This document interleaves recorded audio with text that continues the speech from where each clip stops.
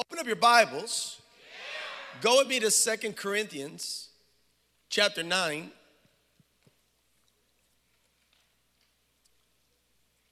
Somebody say, praise the Lord. Say it like you're a Pentecostal preacher. Praise the Lord. 2 Corinthians chapter 9. Amen. Verse 6. But this I say, he who sows sparingly will also reap sparingly, and he who sows bountifully will also reap bountifully. So let each one give as he purposes in his heart, not grudgingly or of necessity, for God loves a cheerful giver. Look at your neighbor and say, God loves a cheerful giver. No, look at him in the eyes and say it slow. God loves a cheerful giver. Amen.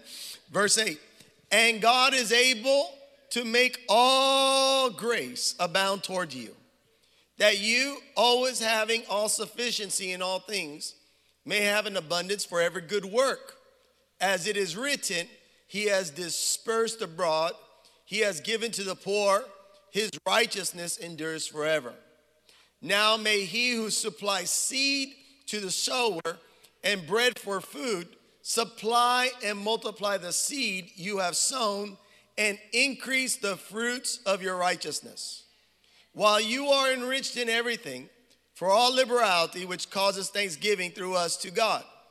For the administration of this service not only supplies the needs of the saints, but also is abounding through many thanksgivings to God, while through the proof of this ministry they glorify God for the obedience of your confession to the gospel of Christ, and for your liberal sharing with them and all men, and by their prayer for you, who long for you because of the exceeding grace of God in you. Thanks be to God for his indescribable gift. Amen. I want to just talk about the fruits of your righteousness. The fruits of your righteousness.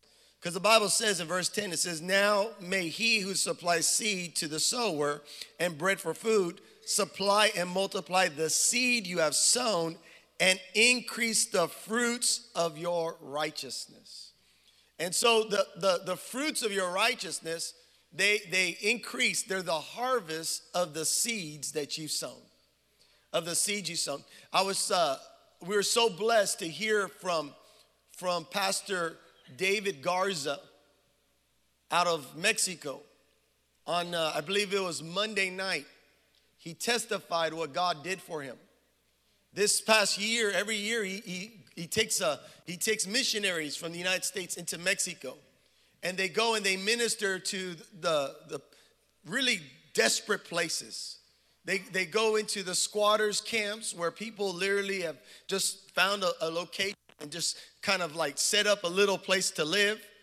And they go into the dumps where literally it's the trash of the entire area of Matamoros. And families live there. They make little houses and little homes there, and they live there, and they scavenge the trash and they sell it. That's how they live. That's how they get their food. That's how they survive. You know, I've been there many times to minister with David.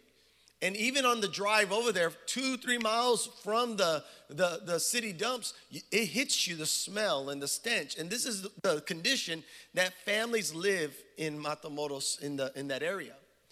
And so he goes and he takes missionaries every Christmas, and they do a big barbecue, and they feed everybody rice and beans and chicken, and they bring in trailers full of Christmas gifts to give out to all the children and to the family. And they bring rice and beans for them to take home so they have food to eat. And so this is something that's not just done at the last minute, something that's planned and prepared, a lot of sacrifice, a lot of hard work throughout the year just so that it can become a big event. Normally they'll have 3,000 to 5,000 people in this event, feeding everybody, giving as many gifts as they can.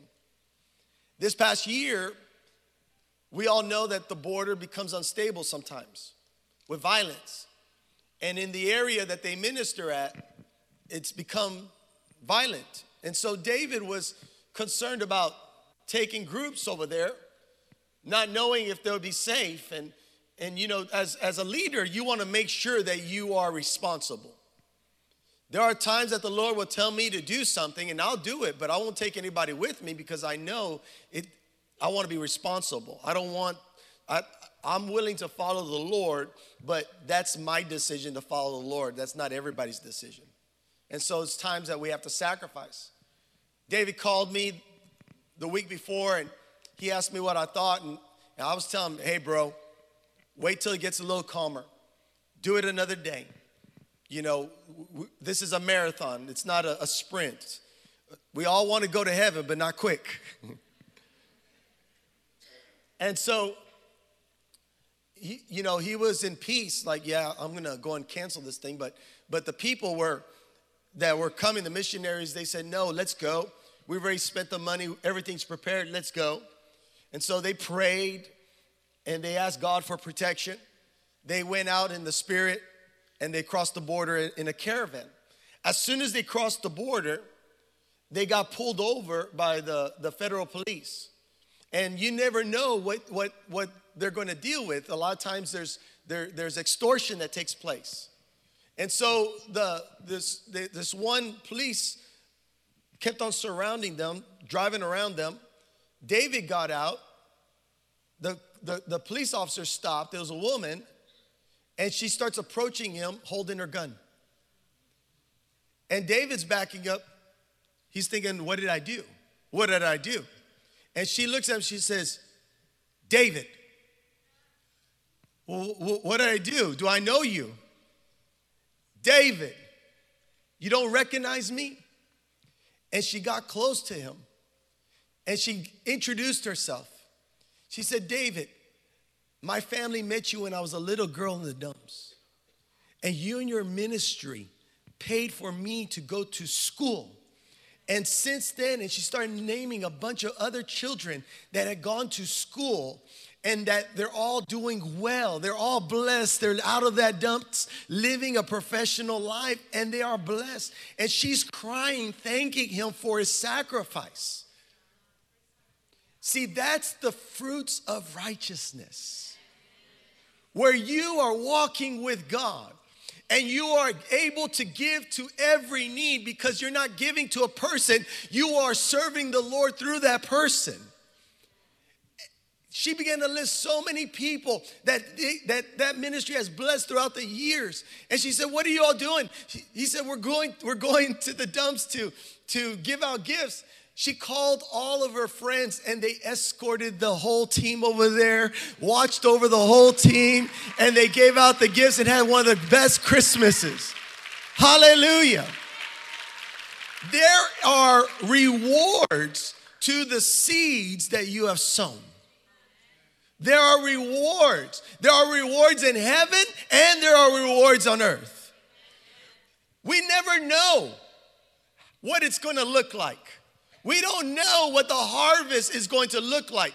But we're not giving to a man and we're not giving to a person or a thing. We're giving to the Lord Jesus Christ. And I promise you, whatever you put in the hands of God, He will reward you for every sacrifice. He will reward you for every sacrifice. There are many people that have a lot of wealth. There are many people that they live their whole life chasing after more wealth and more wealth. And the thing that I've learned about those that live for money, it's never enough.